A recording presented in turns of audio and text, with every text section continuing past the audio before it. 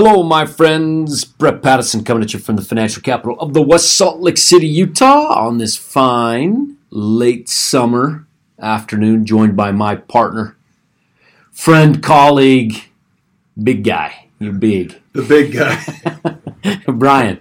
How we doing, Brian? Good, Brett. How are you doing? Oh, living the dream, my friend, and very excited for the topic today because what we're going to do is we're going to merge two topics.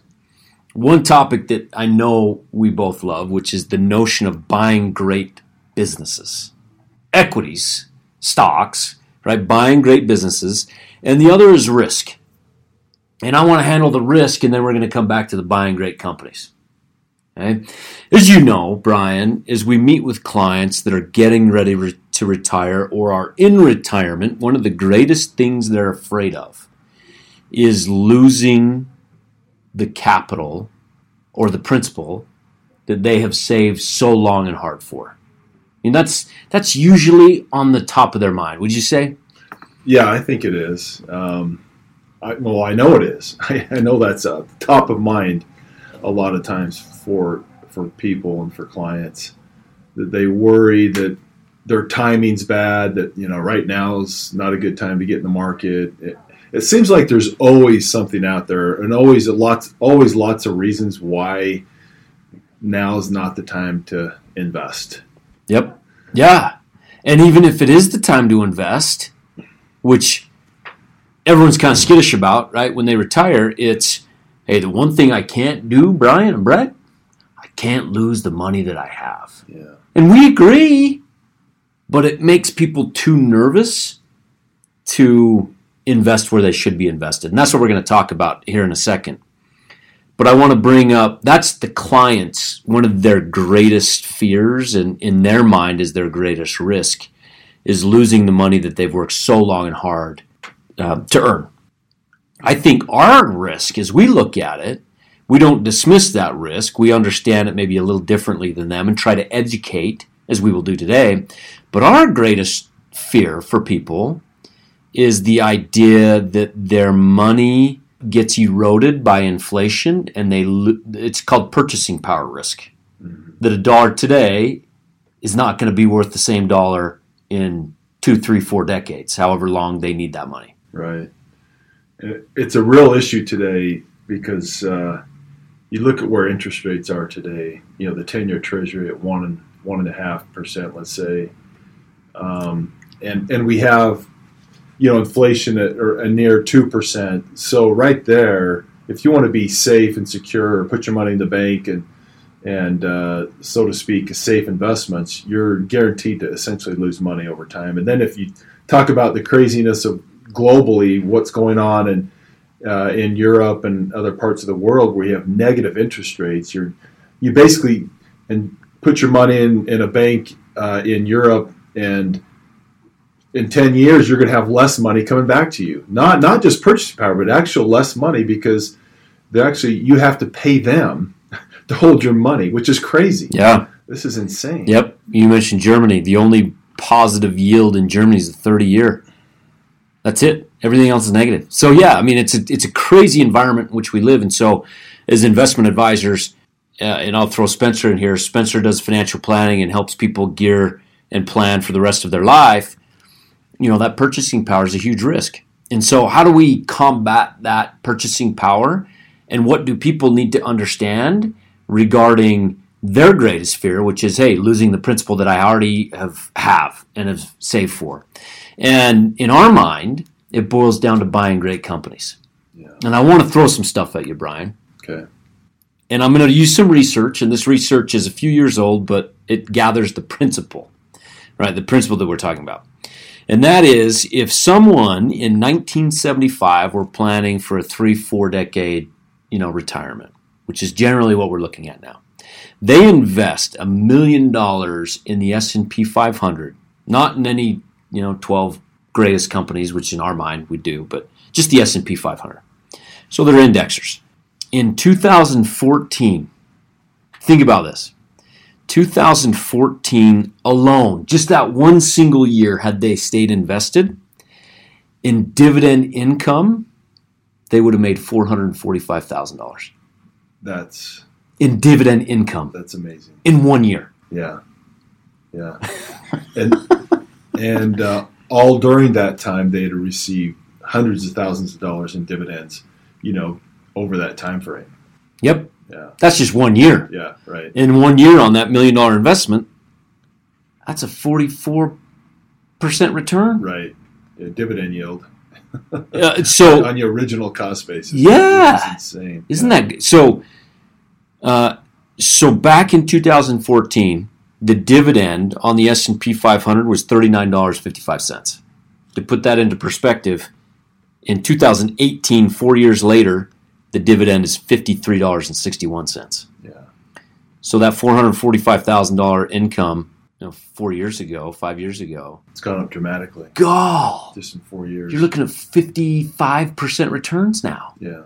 All in equities. Okay? So here's the thing with inflation. So what that portfolio in just 1 year of dividend income is up 45%. Inflation. So how does this protect us from inflation?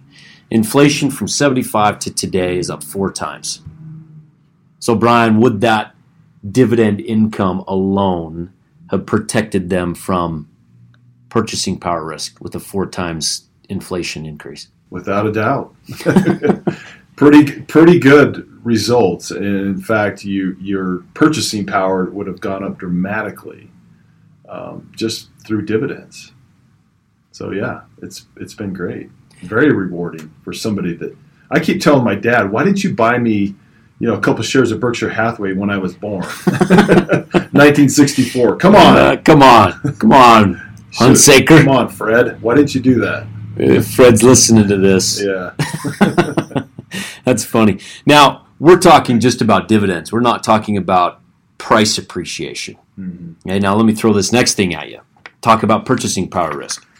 As far as price appreciation, $1 million at the end of 1975 to the end of 2014 would have been, this is not counting dividends, we've already counted those, would have been $22 million. Wow. Imagine if you'd have reinvested those dividends. It would have been crazy. If you wouldn't have taken the cash income. Right. Yeah. Oh, yeah. Yeah. But if you need that cash to live off of, right. You still, and now think about that inflation, which is up 4 times. And you've got $1 million to $22 million. Up 22 times. And a 45% return every year plus, with just dividends. Yeah. So speak to me, Brian, because the whole notion is that equities are too risky in retirement. Our argument is the exact opposite. Why? Why is that? Why do people need to understand that, or why is that our argument? It seems like I'm a broken record, and I say this a lot, but it's really people focus on the day-to-day or the month-to-month market volatility, and they have a difficult time looking out 3, 5, and 10 years, or even 20 years. And most people in their 60s may live another 20, 30 years. 40 years even.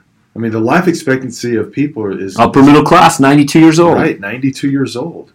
So if you're 60, you might live another 30 plus years.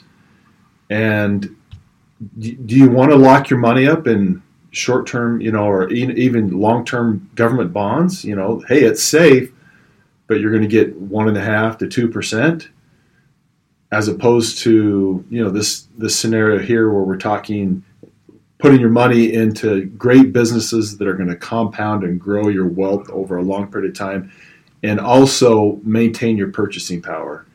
We really believe it's a no-brainer to think long-term, buy great businesses, and let that money compound and grow. But we get caught up in the volatility, which is not risk. It's not.